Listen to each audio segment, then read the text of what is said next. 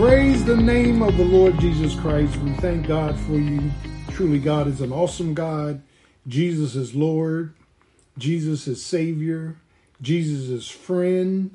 Jesus is Redeemer. He's our rejoicing. We praise him from whom all blessings flow.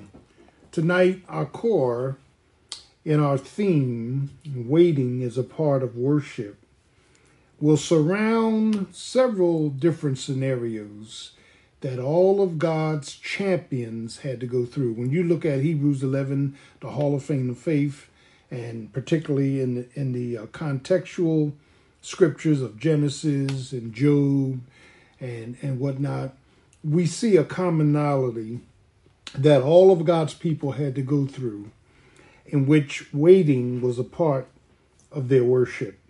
And as we begin to look at this, there are some things throughout the Word of God that fall into similar platforms. In other words, it falls into God's purposes. God's purposes, amen, determines his plan. His plan determines, listen, his placement and his processes and his pullout. God's got a whole structural plan for the people of God. And when we begin to look at these different scenarios, we see, like in Abraham's life, God used delay to develop him towards his deliverance. So the key word here is development. And as we are delayed, as we have to wait and be patient with God, God is developing us, but he's also developing circumstances that will surround us. Now, listen to what I'm saying. He's not only helping us to grow, he's growing circumstances that will fit, amen, once we are where he wants us to be for the pullout. So Abraham was told to get out of the Ur of the Chaldees, Genesis 12, go towards Canaan. And on his way to Canaan, he ran into several problems. One was he left and he was detoured, amen, to a place called Haran for 15 years. And then he moved to Mora, and he moved to, which means strength of shoulder.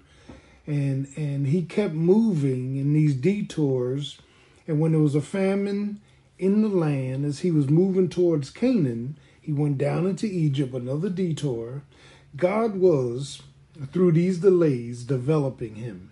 Through these patient periods, processes of time, God was doing something in Abraham. He was giving him a firm faith. He was giving him a focus. He was giving him a finality of what it means to trust Jesus, trust God, amen, as you are in a waiting process. And so even in Abraham's life, when it came to chapter 16 of Genesis, and he wanted a child, his wife had suggested that he would go into her handmaid, and she tried to substitute God's will for her, amen, understanding of what's going on. And even after Ishmael was born, amen, God still told Abraham, you still gonna have a child. My plans didn't change. My purposes didn't change. So sometimes as we are in the process of being developed, process of waiting on God, there is room to worship him. We're worshiping him because ultimately I'm going to come out in his will, but I have to wait. I have to wait until God makes things right for me, makes me right for things. There is a process, there's a personal, amen, element here where God is constantly working in us. Listen, he's working in us to be able to wait on him and his lordship. So we see that in Abraham. We see it also in Joseph. Joseph was thrown in a ditch, Genesis 35, thrown in a ditch by his own brothers. And let's assume that we have the mind of Joseph.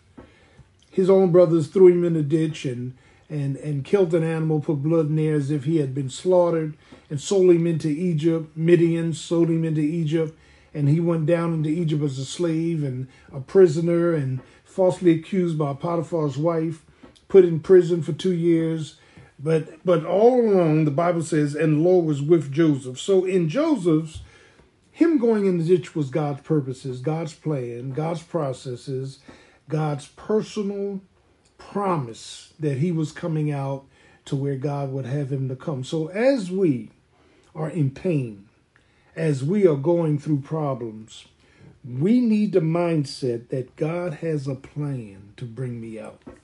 The pullout is for his glory and is for my good. The pullout will glorify him. So while we are going through problematic situations and pain, we as believers need to wait. We need to wait and understand that our waiting is a part of worship. It is our surrendering to the will of God, that God knows better than us what to do, when to do it, how to do it. Amen. And so Joseph came out and later on told his brothers, the one that threw him in the ditch when they got scared, because God made Jacob and all the brothers come back to Egypt for food. And Joseph disguised himself. Finally, Joseph said, you meant it for evil, but God meant it for good. Well, what does that mean? Well, all things work out for the good of them that love the Lord and are called according to his purpose. So our waiting on God in our pain, in our problems, in our future is God's business to work out for his glory. And we have to remember that God is doing things in our lives for his glory that we can't answer. God is allowing things to take place for his glory that we can substantiate. God, for his glory, is changing people, and he's changing us. He's changing circumstances. He's changing mindsets. He's changing feelings. He's changing faith. God is inserting in us a faith that passes all understanding. And that's where waiting becomes a part of worship. Waiting forces us to depend on an invisible God who has the power to bring us out. So we're waiting on God. Marriage not going well, we're waiting on God. Children are wayward, we're waiting on God. Finances are funny, we're waiting on God. Health is in trouble, we're waiting on God. And you need to wait on God. And you need to wait with the resolve of mind that the Lord is acquainted with my ways. The Lord knows what I'm going through. The Lord knows me better than I know myself. And Psalm 37 says, commit thy way unto the Lord. Trust in the Lord. Lean on the Lord.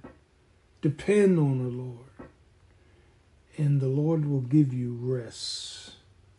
That's a part of worship.